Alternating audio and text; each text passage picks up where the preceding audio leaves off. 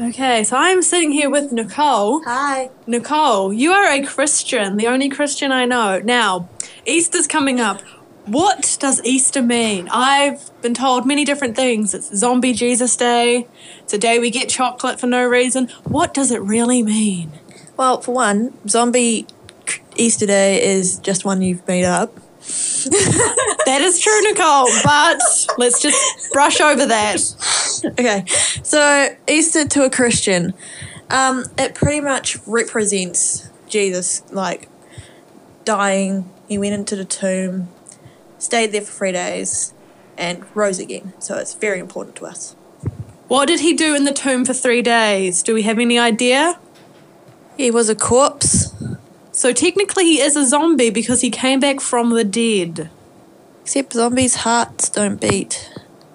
We don't know that, as we've never met a zombie since Jesus. I feel like he is patient zero. But that's way on the point, Nicole. Okay, so why do we get chocolate eggs and chocolate bunnies on Easter? What is the point of that, and what does that signify to you, a Christian person? Or do you feel it's just been taken over by big companies who want to sell a lot of chocolate to stupid people? Well, the idea of the eggs is Lent, which is before Easter, is celebrated with Christians and mainly Catholics, by not eating, things that come from animals and animals themselves. So pretty much vegetarian, vegan. And so one of those things were eggs, and eggs represent life. So, like, you have an egg, it represents the tomb. You crack the egg, Jesus died, and with the Easter eggs, they're hollow inside, which represents no one finding the body. And then later on, of course, they found the body. Jesus was gardening. So Jesus was a gardener. Jesus Christ is the man. Okay, so I always thought the eggs were to signify new life or something because Jesus came back from the dead, but technically he just recharged for 3 days. Probably went to a nice spa weekend within the tomb and then popped out. I was like, I'm going to go tend to me vegetables, and went and tended to his vegetables. So obviously that's not what Easter is. Well, he died on the cross, because he was pretty much like, hey, Pontius Pilate, sorry. Pontius Pilate was like, would you rather this guy dead, this murderer, rapist person, or would you rather sacrifice Jesus?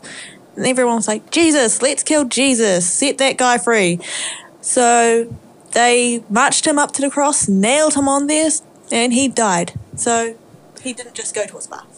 Well, technically, he didn't die. He just went to sleep because he just pretended. Because I highly doubt that he went into that tomb dead. I think he went in there for 3 days, got some ladies to follow him in there, or men, whatever Jesus was into, and then he moved the rock, came out stronger, and turned off the tractor beam and released the Jews from captivity, which is what he did. And okay, so now we've got the eggs I thought they don't signify new life or something. They do. Okay, they do. Well, that's good to know.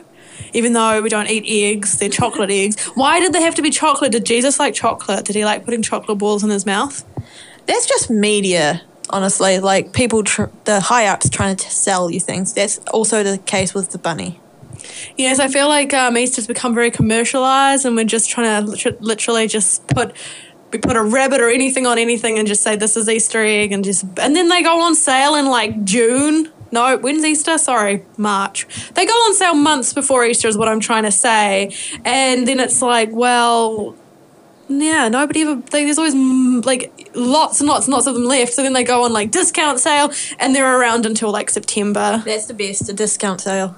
Yeah, Jesus, that's what Jesus died for. He wanted us all to have a discount sale of chocolate eggs. Shit, yeah. Yeah. So thank you, Nicole, for that. That's a lovely insight into what Easter is really about.